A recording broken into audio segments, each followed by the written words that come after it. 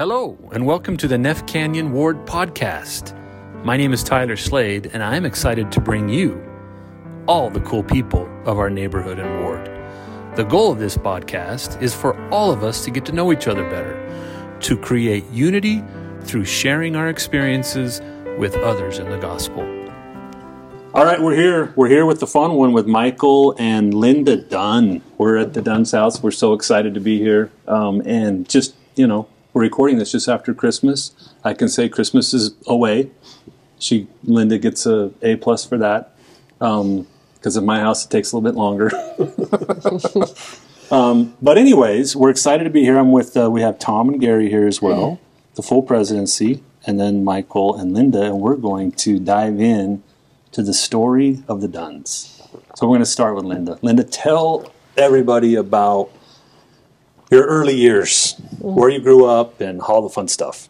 Just about me. Mm-hmm. I am a Salt Lake, Utah native, and that becomes more and more impressive to me as our state gets so diverse that I grew up here and I'm from here and I am proud to be a Utahn. I have a unique story, though, in that I have pioneer heritage, but my father lived in central Utah in Sanpete County, which I'm also very proud to have those roots. Oh, yeah, rural Utah. Rural Utah. And he was a turkey farmer, but kind of an entrepreneur kind of guy that wanted to have a city life as well. And he came to the city on occasion as he was getting his degree at the University of Utah. And lo and behold, he met my mother.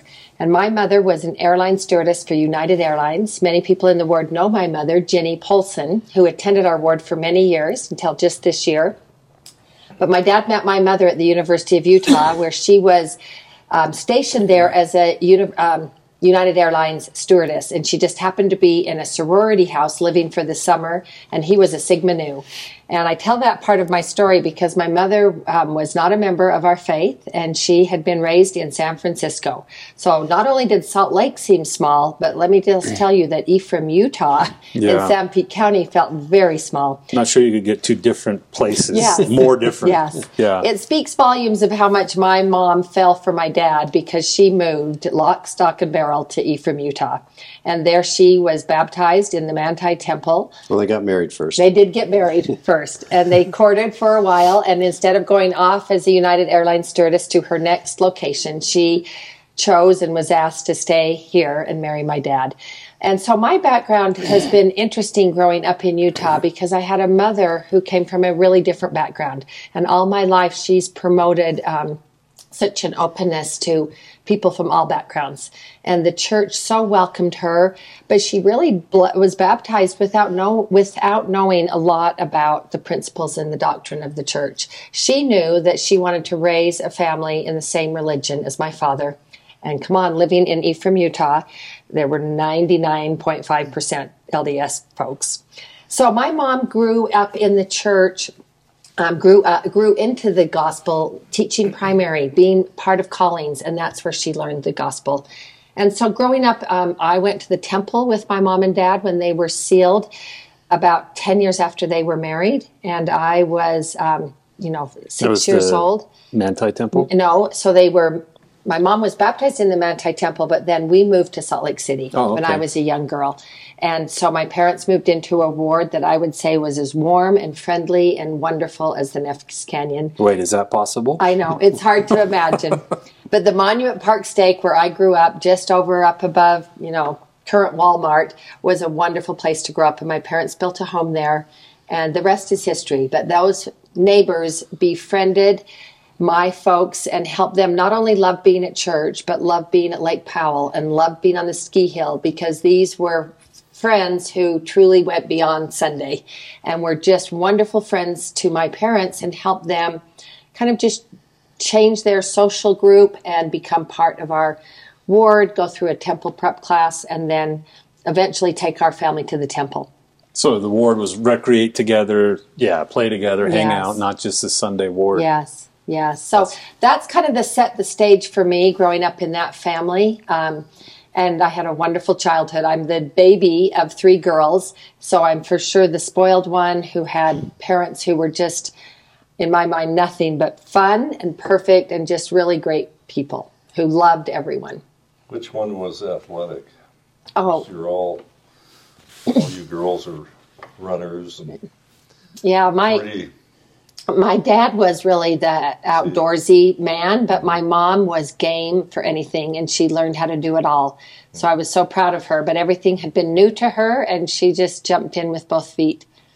But my dad was a really fun dad that way, because he started us from the minute we could walk to just come along, and he had no sons, and so I just got raised, Tyler, probably like you're doing with these cute daughters, and you've all done it with your daughters. But I just was included and part of all of it in a really fun way. You had to talk about water skiing at the age of 3 on No. Jackson Lake. No one even had motorboats then. I think I was 4, but for sure before I went to kindergarten, when I turned 5, they got me up on water skis. And my dad claims that he was one of the first people to take a motorboat on Jackson Lake and water ski. Well, if you're willing to get in Jackson Lake, that means you're a tough girl. And that's not February. warm water. It was February. No, it wasn't. It was the summer. Okay, but So yes. that's where your love of Jackson came from. Yes. Way back. Yes. And then my dad was just a skier, and he got us up skiing. He had built a ski resort down in Sanpete County. He had rigged up stuff with his friends, and so they were skiing early on. So as a little kid, I never had the option not to go, and I loved it. And then my dad later became head of all the intermountain ski racing. He did all the gatekeepers. Oh, wow. So that's what we did every Saturday. And I loved it. My kids didn't love it as much as I loved it with my dad, because it was just so fun. So you're here in Salt Lake and you go to Highland, I'm guessing? Yes. Highland Ram? Oh boy, big time Highland Ram. I loved it so much, Tyler, that I went back and taught at Highland. Oh, so I you did? graduated, went to the University of Utah, and I came back 3.5 years later as a teacher. And many of my former teachers, ones that were a little older, never could get it in their mind that I actually was now a teacher. And I would get kicked out of the faculty room. They'd be, get out, students aren't allowed. Oh. And I'm like, Dr. Scanlon, I teach here now. And she, Scat, you're not a teacher. Well, not only teachers, but the students couldn't either. It was problematic when she kept getting invited to homecoming dances. And she's married. No, but I did have a fun time being a teacher at Highland. So yes, I went to Highland and I loved it. So then from there, University of Utah, you got your degree, it sounds like, Education. Secondary education. Awesome. Yes, and went right and back jumped to right Highland. into Highland and yes. taught there. Mike was East High, right? Yeah, so Mike, let's get over to your early years. And then we're going to come back to the conversion. Yeah. That's important. Well, it's not quite as amazing a story, but I was born in Tucson, Arizona. My dad was at the University of Arizona there, and spent some early years there. But my mom and dad divorced, and so I came back to Salt Lake, pretty much raised by a single mom. Raised in the Episcopal Church. In fact, I went to Roland Hall St. Mark's for many of my early preparatory years, which was right great. Next to East High School. Yeah. And that was the one thing is that I sort of realized that if I went on and graduated from there, that my graduating class would have been like 31 people. Mm-hmm. And I think there were 21 girls, 21 of which I didn't have any interest in, and no sports or anything. So I begged my mom, and she somehow acquiesced and let me go to East High as a sophomore, and things really started to be a game changer for me. I was around all these kids like Tom, who were Mormons. I was like, man, these kids are pretty amazing, and just started to really be influenced by them. Their families had me in. They were nice to me. They invited me on trips, and I just became really impressed, with the faith. There was just something so different. And then I met this girl I had some friends one New Year's Eve who said, before you were baptized? Oh yeah, yeah. Okay. Some friends said, do you want to go to a steak dance on New Year's? And I'm like, great. I love ribeyes as long as it's medium rare. They go, no. It's a church thing. It's a church dance. So we had kind of one of those really fairy tale meetings right at midnight. I saw her, went over and asked her to dance, and she was a sophomore, I was a junior, and we started to date right after that. Wow. So this is before you were baptized. Mm-hmm. All right. So I'm a sophomore in high school, and Mike's a junior. And it really was. At the competing high schools. Yes, at the competing high school. But that was... Well, there's no competition. No, that's true. That was actually what made those stake dances over in the Monument Park Stake really happening events, because those are two rival schools. So you definitely went. And I had probably in my sophomore year to that point been on 3 dates, homecoming. I'd been on, and to have a boy not only meet right after midnight, but say to me at the dance, like it really had a spark for both of us. And he said, could I sometime take you out on a date? And that was a really big statement to be asked at that age. And I'm like, yes, you could take me on a date. And I thought, this is a really good New Year's. This is looking really good for this next year. Mike doesn't mess around. It didn't start out great, though, because Sister Dunn began our relationship with a fib. Because I said, how old are you, by the way? She goes, I'm a senior. And I was like, whoa, this could be a problem asking out an older woman. Sister Dunn, your...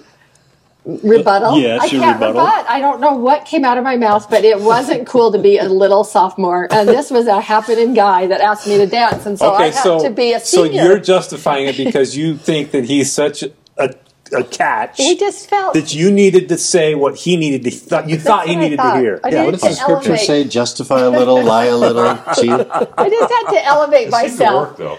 But what was good is by the time I we didn't care danced, if she was a senior in college. by the time we danced twice, I became an honest person. And I don't know how, but I did say, actually, you asked me to dance the second time, so I'm going to tell you now, I'm just a sophomore. And that didn't seem to bother him, but I really didn't know if I'd see him again. So that is this New Year's night. I go home, and, girls talk to their moms. And I said, oh, Mom, I met the cutest boy. He's from East High, and this was really fun. So I tell my mother this. I go to bed. You don't think that much about it. The next day, maybe the next day or I don't know, a day or so, it's Sunday, and we are taking down Christmas at my home. And I'm, phones are like different then, right? The phone rings, and I hear my mom in the kitchen, and I'm just, doing what you do, but I kind of hear, and I start thinking, she's talking about me. And I can hear her say something, and I get in the kitchen just in time to hear my mom say, boyfriend? No, but boy, she just met this really cute boy at the dance. And I'm like, who are you talking to? She hangs up and she's, just relax. The seminary president has just called, and they're doing a spotlight on different students, and they just wanted to know some things about you. I'm like, in seminary? She goes, yeah, they're doing spotlights. And I said, Mom, you didn't just tell them that I have this boy at East. And she said, well, that I like. I know it's no big deal. And I'm just like, oh, Mom, I'm not going to seminary for a long time. So for like the month of January, I'd be like, friends, I'm not coming over to seminary today, but if they do a spotlight, will you let me know? Because I'm like so panicked that my mom has given all this information. Well, what I don't know is it wasn't the seminary that had called. It was Mike's friend who had been with Mike the night we met, and Mike left the dance and said, I want to know more about that, Linda Doing Polson. some recon. Recon. It was before Facebook. The backstory gets better, though, because this friend eventually went into the CIA, which is great. This was the start of it. Yes. And he said, no problem. I'm going to get a dossier on her. I'll get it all figured out. Typed it all up on like carbon paper. I still have it. It's on that carbon paper. Really? Interests, likes, Priceless. And so the first time when I picked her up, I have the cassette on and everything, and she gets in the car for this date, and a horse with no name from America's playing. She goes, do you like America? Accidentally? I go, do you like America? She goes, yeah. I go, they're my favorite. This is incredible. So our whole day, he's just one thing after another, just That's like, classic. I love vacationing in Laguna Beach. I'm like, are you kidding? That's where our family goes. Come on. Wow, we've got love so much in Jackson. common. Yeah. So he didn't totally overdo it, but it made what I already liked. Okay, it really greased the wheel. But then I got... Time out. Hold on. Pause. So much to unpack right now. Yeah, I know, but we... Okay, how long did it take until the truth came out about the recon and the CIA and the... That's a good question. Well, like any criminal, you take it one bridge too far. And what I did is, I think it was a couple of dates. It was probably, a month. But I got greedy. And we're driving home, and I go, let's do something interesting. Why don't we see if we can guess each other's middle name?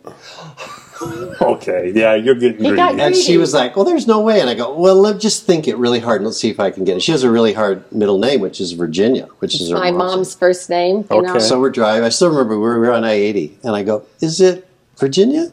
And I remembered my mom saying my name. I heard it on the phone because I remember thinking, they even are going to know my middle name, which I just didn't. And your it mom just clicked. too. And I'm like, stop the car, pull over, I mean, pull over. And he pulls over. You almost and I'm wrecked like, the whole thing. I know. Well, I did. I'm like, time out. But by then we had enough dates and I was I'm really actually. a sophomore. Yeah, but I said, okay, if I lied at the first and now you've done this clever, underhanded thing, I didn't do it. I was just the beneficiary of the information. Hey, Ox was in the mire. It was already. But there's another piece that happened, and then we'll move off of this. But this is probably the most meaningful, is that, so I go on this first date with Mike. I've met him at a church dance. And the whole night, I mean, he's charming. Everything's so fun. He knows all these things about me, but he never mentions one thing that makes me think he is a member of my same religion. Oh. And I'm like, wait a second. So that night, I must have asked him, and he said, no, actually, I'm not a Mormon. I've grown up Episcopalian, and I'm thinking... That's when she got out of the car. I didn't even know that you said Episcopalian, but he just said I'm another religion. So...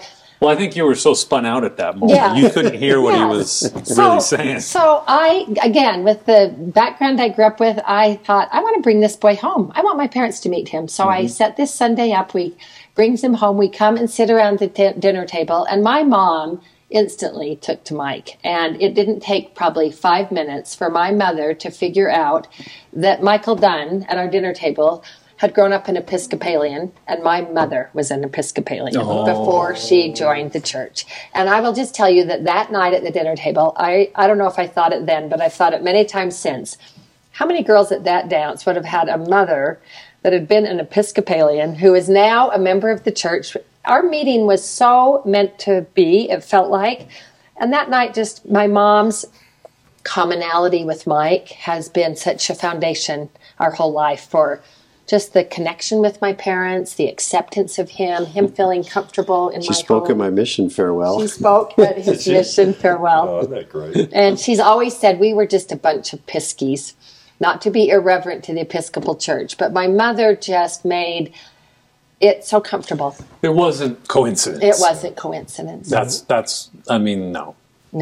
And so you had this early confirmation that, hey, there's something here. Yeah.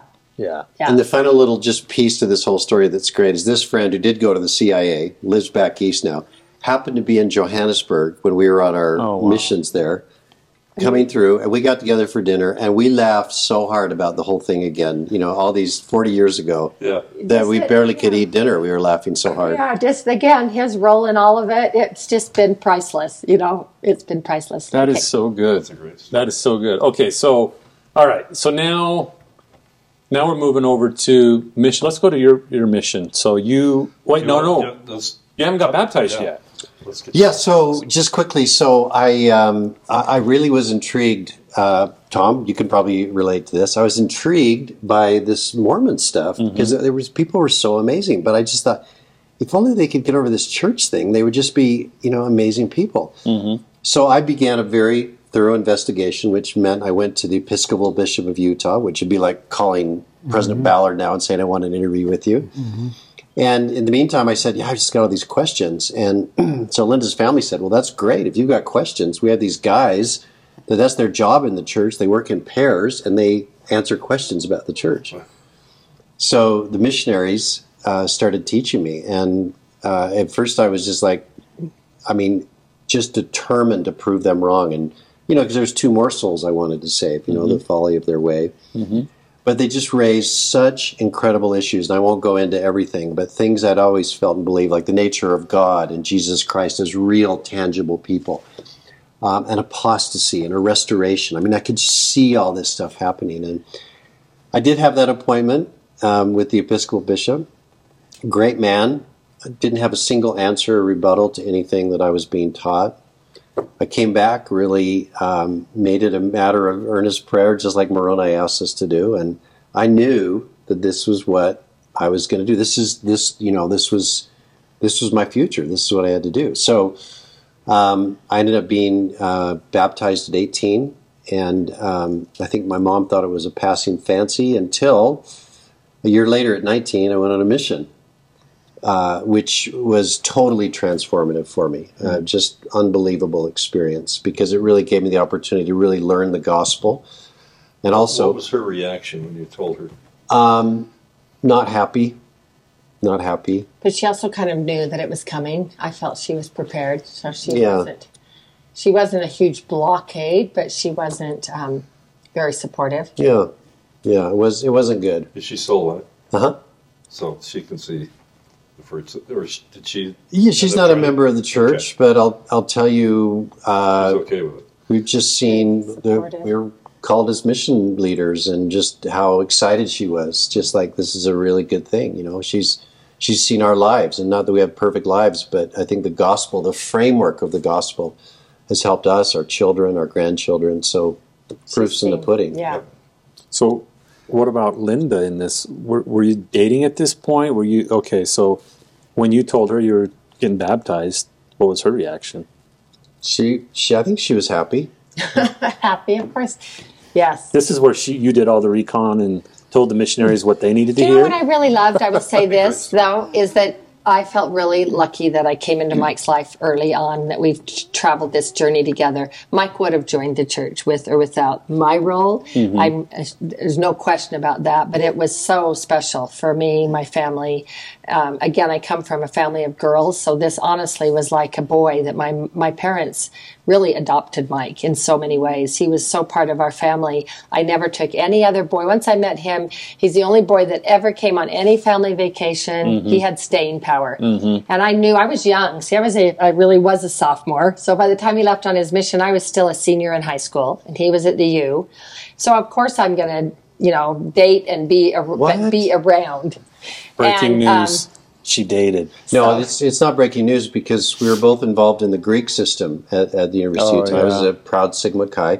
And as a service project, just to make sure I was the one, she dated every one of my fraternity brothers, which I would get regular letters on from other people. Hey, I thought you and Linda were a thing, but she's dating so-and-so. Oh, no, okay. I just did the right thing of being balanced and having a lot of fun. But yeah, so I wrote him all during his mission. I never had a dad or brothers that went on a mission, so it was really special for me to experience the mission through Mike and his letters, and it was awesome. And he got being called to the Hawaiian Honolulu mission. Oh, yeah. We all thought, even his family who were not members thought, well, wait, maybe we will join a church if you get to go to Hawaii.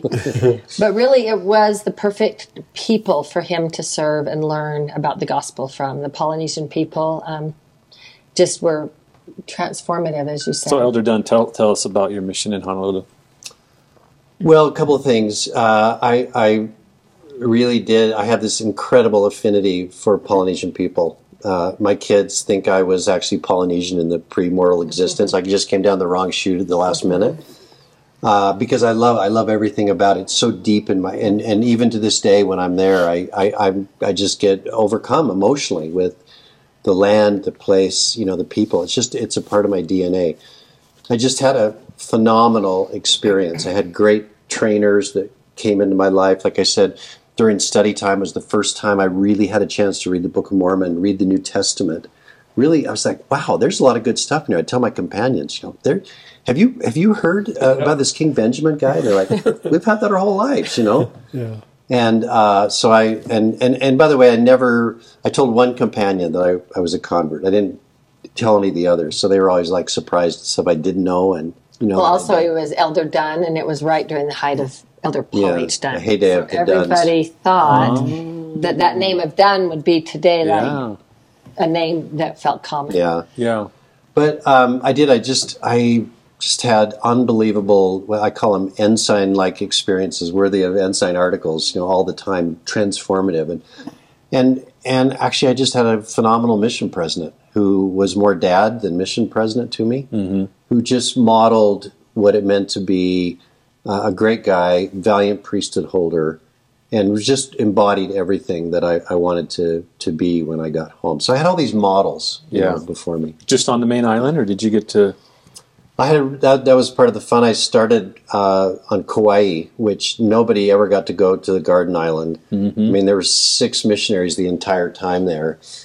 And so that's where I just really got, because I was in a very remote little sugar So town. probably more natives there. Yeah, than I got anything. really immersed in Hawaiian Yeah. culture, and a companion who loved Hawaiiana also. So he taught me how to speak conversational Hawaiian, and just the whole thing was just so rich and so wonderful to me. And then when I did go back to Oahu, Elder John Groberg, who many people know, legendary Elder Groberg, was the area president, and I had the amazing experience of I was sort of sent by Elder Groberg, myself and Elder House, to go try to work on the one member of their family who was not a member of the church. He was this very stubborn Marine in Kaneohe, and we went and somehow clicked and connected, and a month and a half later he was baptized. No, awesome. So we had a really powerful experience there. In fact, Elder Groberg performed our sealing, which was really sweet to us, those many years later. That is awesome. So just had a rich, really wonderful experience, which is one of the reasons why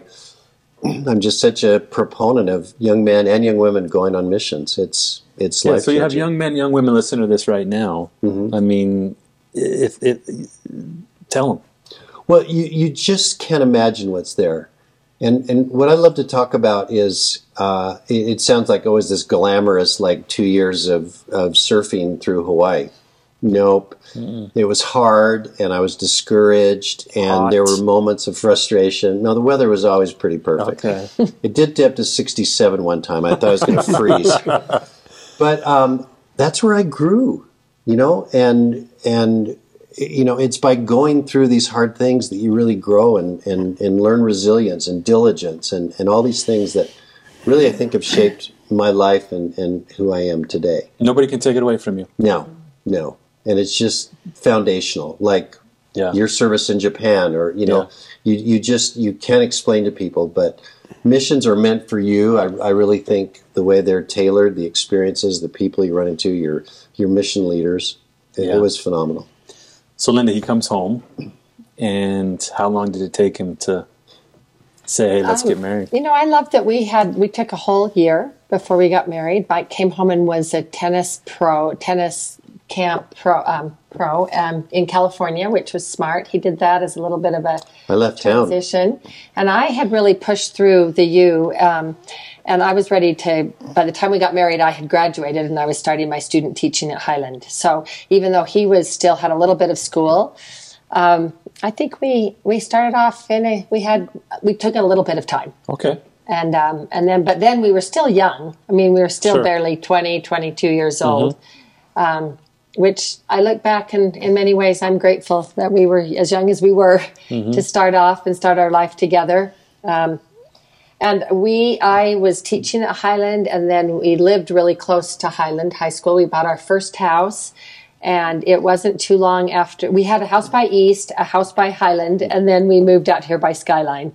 And it felt really, for us, it felt like we were moving so far south to move from the Highland East area. How are you going to drive that far now? I mean, it used to be like, the gully, and you'd come across the gully, and Skaggs and these big stores were over here, and it felt a long ways away. And so for us, that was like a big move to move away from where our parents had lived. And so we bought a home, and it was this third home that was here in the Skyline area where we started our family. And it was just down the hill in this same stake on Ceres Drive, close to the elementary school. Okay. So really, this was all part of.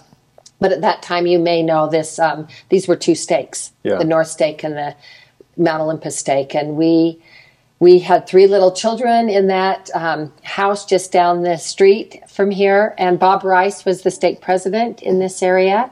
And Mike and I were just so mentored, just like right now in this ward, by just the most wonderful people that lived in the Cove. And it was just such a great place. But as much as we loved it, we lived there for 10 years, had all 3 of our children. And my parents had now moved to Park City. They'd sold their home in the city, and they had a home on the golf course in Park City. And we were up there so much with them that we ended up buying a home up there. And we moved away from the Cove, and we lived in we had horse property, and we were in Park City. We'd go skiing after school. My parents lived close, and it was so fabulous. But I will just tell you that it wasn't as fabulous as here. And we loved it. We loved that period of time when my mom and dad were healthy and skiing every day, and our kids, we loved it. But I could see very quickly we were coming back. Yeah. And so we came back. And that's now we've been here in this house for, I cannot even believe, almost between 25 and 30 years. And we raised our family here. They were So 3 kids. Tell us a little bit about your kids. Yep. So we have 2 boys and a girl. Okay. And our 2 boys, Jeff and Brady, and they are going to be, Jeff will be 40 in this next, not this year, but we're coming up on having a child be 40, which feels unbelievable. So Jeff lives in Virginia, and they have 4 little children. Brady, our son, that will be 37, lives here in Cottonwood Heights. And both of these sons lived in our home when we were on our mission. So ward members know them, and they love not only growing up here, but living here for a spell. So Brady lives here with 4 children. And then our daughter, our only daughter, Emmy, has moved to California right when they got married. And she's lived in the Bay Area. And now she lives in Southern California in a fun place to visit in Newport Beach. Oh, that is fun. And she just had her 4th baby. So our 3 children now each you're up have to 4. 11. So we've got 12 12. grandchildren. And we just blessed our most recent little baby, Cal Rigby, who is 2 months old, in our home here on Sunday. Oh, that is So- awesome. So our children bless our lives. I think reality for us is they live coast to coast, They 3,000 miles apart. And it's not been what I had planned. You plan that you'll have your children around you and have them running up in your house all the time. And we take what we get, and we love it. But they're having wonderful experiences in wonderful places, and we're grateful for that. So you've planned deliberately, though, to go visit them. So, I Yes. mean, there is that part of Yes, it, right? and we love that. And they're building a temple in Richmond, Virginia that opens in March. And Emmy lives a 5-minute walk from the Newport Beach Temple.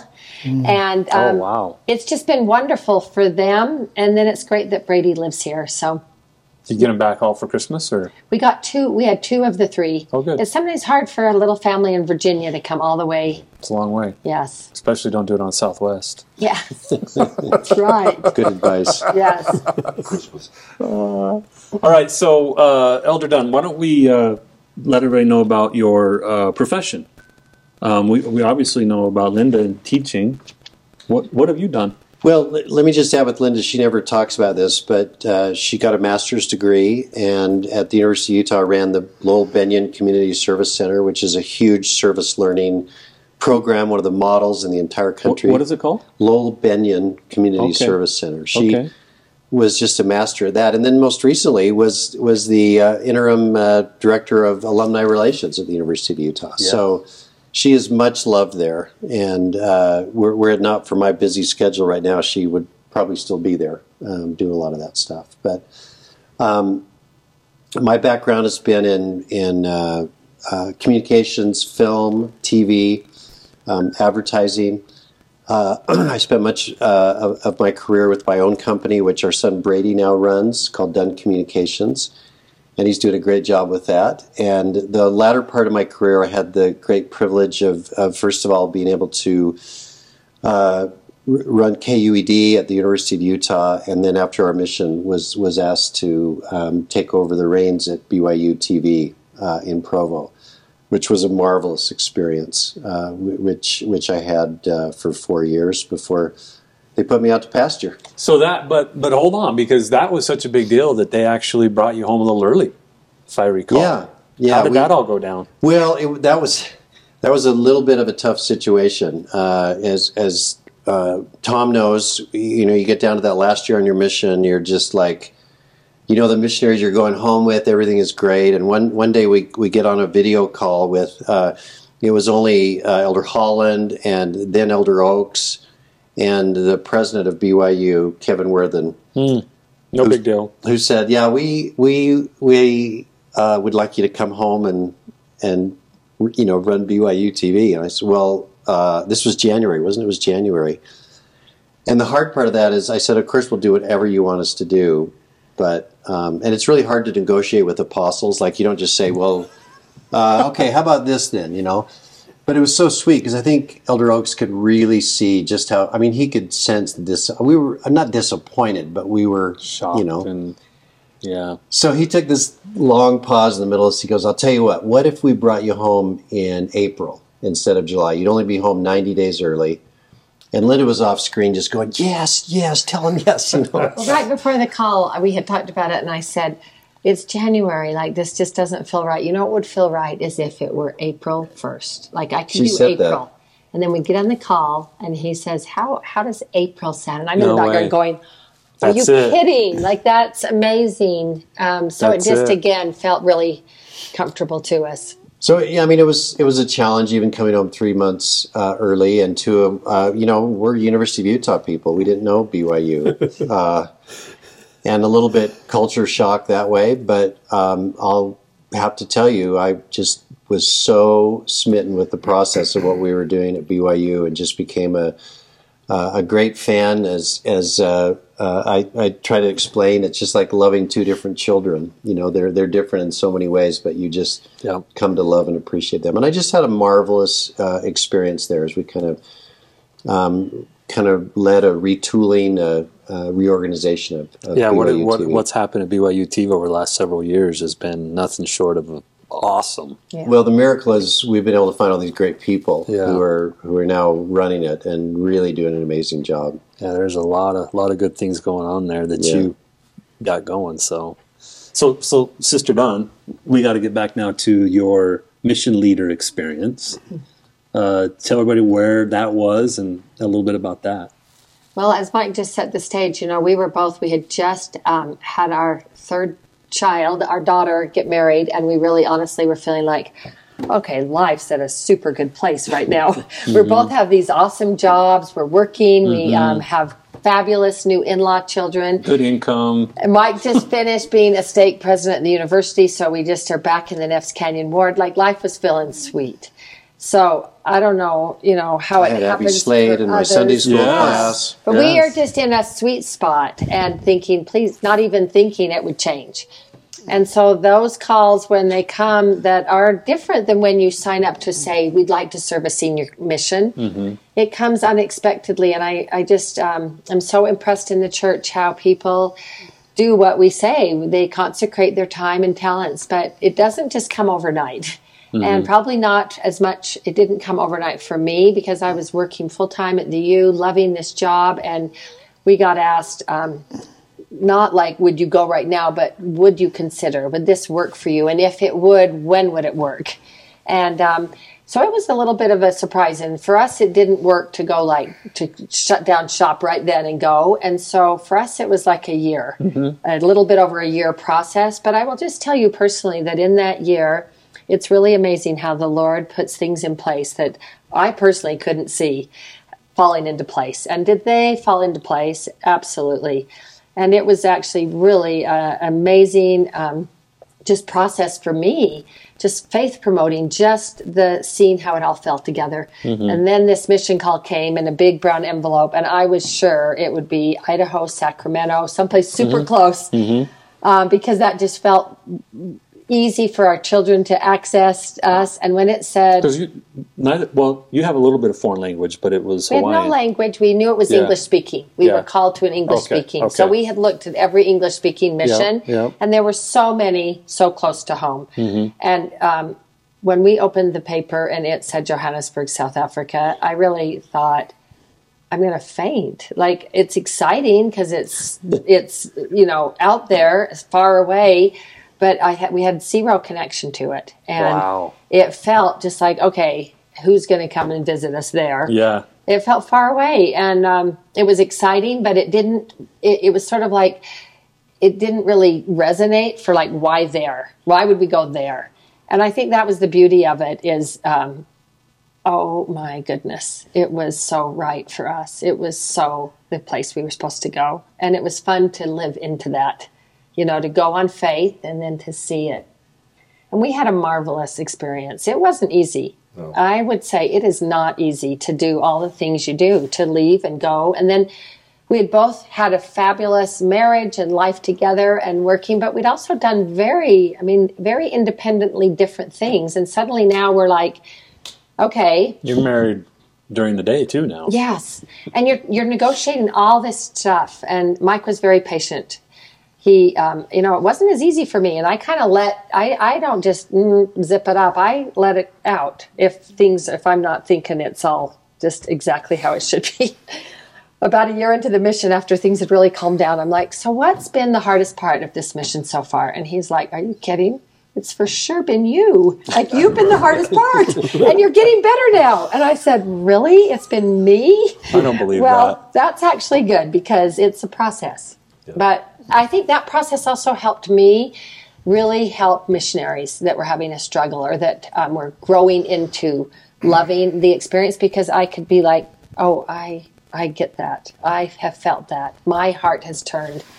And I used that to my advantage because it really did help me. And I loved it so much, but I had to learn to love it. Yeah, and I think in fairness, she didn't serve a mission as a young person, so it was foreign. South Africa is about as contrast with what we have here as you can imagine. It's so polar opposite. It was in some ways, yeah. Yeah, but I will say she just grew into this just legendary, fearless. Sister Dunn was just known throughout the mission. We'd go tracting in malls, and she was just, you talk about being unafraid to open your mouth and talk to people. And this is someone who, as hard as it was, sobbed when we were going home, sobbed her eyes out that we were going home. Yeah, I loved it. And I loved the 450 missionaries from 32 countries. We had a lot of African missionaries, which was so awesome, but a lot from North America. It was just... what percent were African, roughly? When we got there, about 1/3 of we had a complement of about 200. From the continent, yeah. From the continent of Africa. But by the time we went home, about 50% were from Africa. So more African elders are being called, and they're staying in Africa. It's growing. Yes. And they were just so marvelous. We just learned so much. And we just developed so many dear friends. In fact, the Beaners and us share friendship with a family that's typical of just the great people we met in. In fact, they were here last week from South Africa. And the Beaners really helped baptize. Yeah. They're still here. They're coming for dinner Monday. So good. The Beaners helped baptize this young South African woman, and she went on and had her family, and you just show the multiplying effect. Their third son on a mission right now. No way. Yeah. She was baptized in our ward, in our fund. Yeah. And so it's just kind of another thing that was meant to be. Yeah. Wasn't he your counselor? Yeah. He was one of my counselors in the mission presidency, yeah. And if I remember right, the Blacks, Brother and Sister Black, were tied to your mission as well. And the Blacks are so typical of the great people in this ward. That's a funny story. I one Sunday morning, because it's about an 8-hour time difference, I'm on our phone, our internet phone, and Linda goes, "Who are you calling?" I said, "I'm calling Richard and Kathy Black." Well, what for? Tell them we need them. We need a senior couple here, Wow. And it was so sweet. She was like, "Don't do this, And I talked to Kathy, and I said, "Kathy, this is so out of left field, but we need you here. Have you ever thought about a mission?" And she said, "Richard and I were just talking about it right when you called." No way. And, Richard had an incredible surgical practice he had to wrap up, but within, 6 months, they were in the mission and held down 5 hours away from the mission home. They were the de facto mission leaders and much loved and beloved, almost like mission leaders because of just being the great people that Richard and Kathy are. Totally can see that. Yeah. Well, when you leave on a mission, a lot of people say to you one of two things. Hey, we are not sure what life will bring, but in these 3 years you're there, maybe we'll come and serve with you. Or they'll say, we'd sure love to come and visit, Sure. And the Blacks had said, Kathy had said to me, Richard might be retiring in the next couple of years. Oh, how we'd love to come on a mission, and maybe.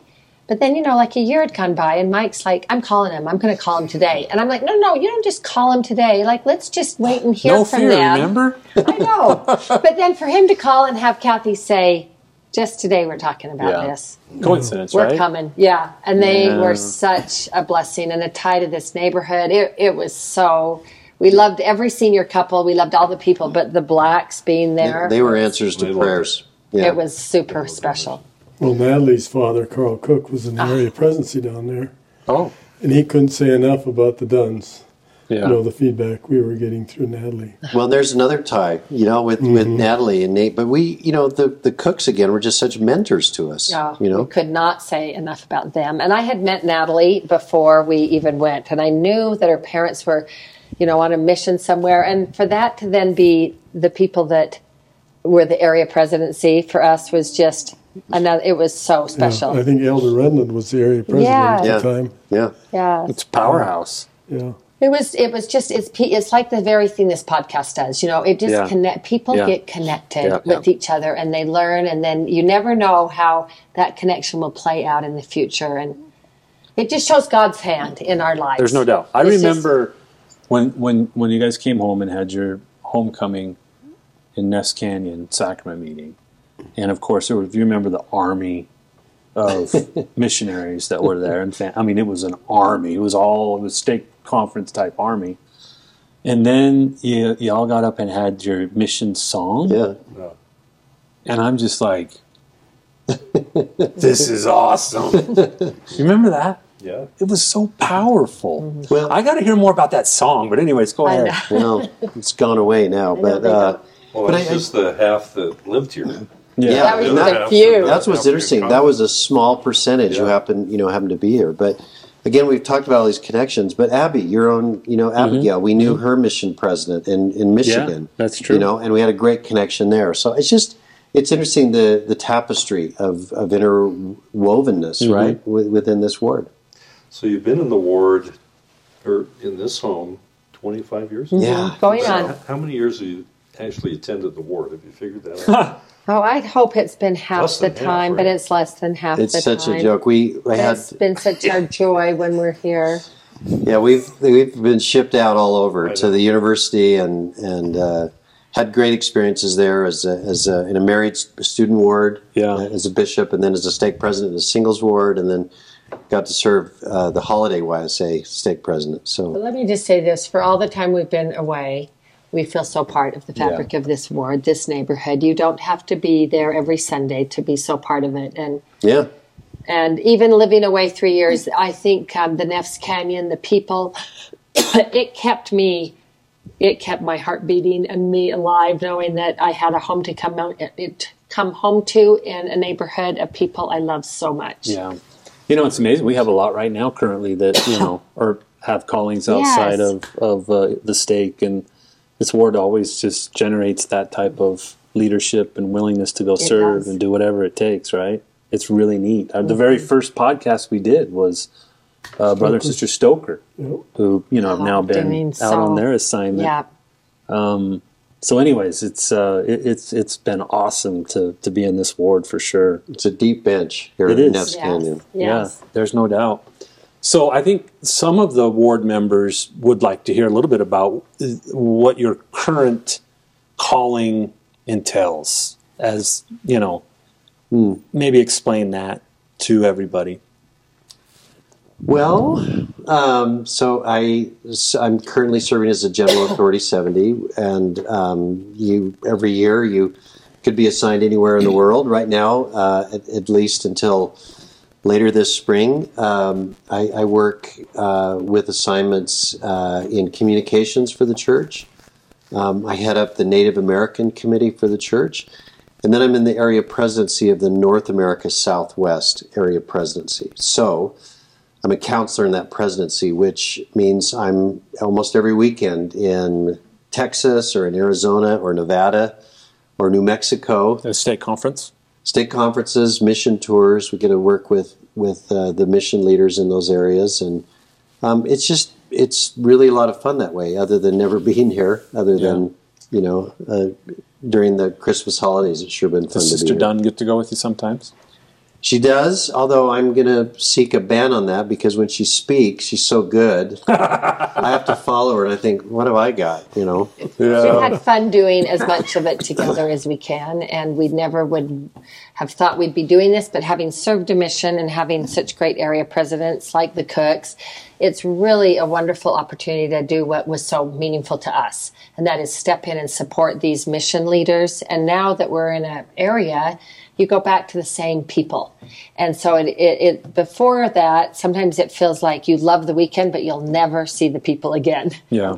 Whereas a presidency calling is so sweet because we're really able to support these wonderful mission leaders and do what people did for us. Mm-hmm. And at the stage of life I'm in, I can go with Mike.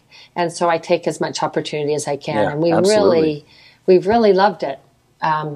But it is, every year it's a little bit like we're stepping into this year thinking, you don't know. Because it changes every year. It changes. And it may stay the same. We're kind of hoping that it will stay the same because we now know all these people in this area. Mm-hmm. But you just don't, we don't know for sure. Good so luck. It makes you carpe diem.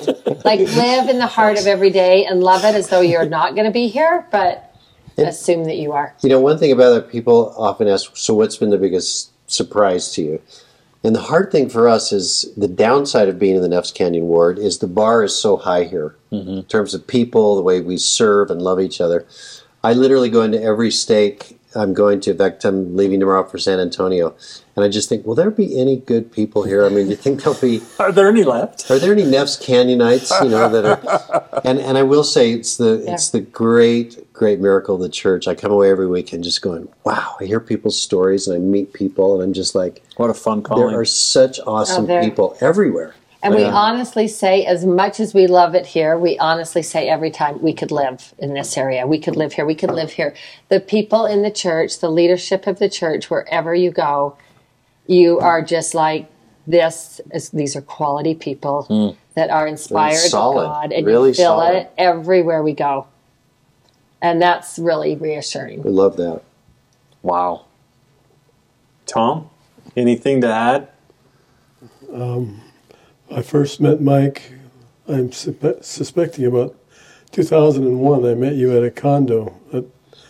You came, when we lived in Park City, we owned a condo at Cove Point. It was kind of our Salt Lake place. We met there, and I think we called you into the Young Men's or something like that. Yeah, Stake Young Men's presidency. And, it was a bad day for you, Tom. No, but I've always admired both of you so much. My wife always speaks so highly of Linda and wishes she had the ability to speak and be as articulate as you are. And we just love you and appreciate you and your wonderful children. I think Brady and Seth are pretty close in age. Yeah, they are. Yeah. And Jenny and Jeff were the same age in school, and they went to a dance together once just as dear friends, and they went on youth conferences, and your children have so influenced our children for good, and me. I backpacked with many of those women in your family, and they are hardy. Oh, my goodness. Yeah. Well, it's Tom and Barbara who gave us faith, like, okay, they went as mission leaders, maybe we can do this. We can't be as good as them, but if they did it, maybe we can do it. Well, yeah, I'm sure that we were pretty much novices when we went out. And you think the brethren are going to send you home because you're family. I keep thinking, I could be fired here. Every week, we just waited for that pink slip. Well, this has been wonderful. Well, I could see why we are like, hey, can we keep this to an hour? No, we can't. We could go on forever and ever and ever. There's so much to talk about and then to unpack and talk about and unpack. There's just so much. So this has been wonderful. I think but we got to ask our final question. So, Sister Dunn, 100 years from now, long after we're gone, and you've got your posterity who's listening to this very podcast, and they don't know who you are, what would you want them to know? Speak to them right now. I feel so blessed to have lived a life in the time period I have, and to have the children and grandchildren and posterity.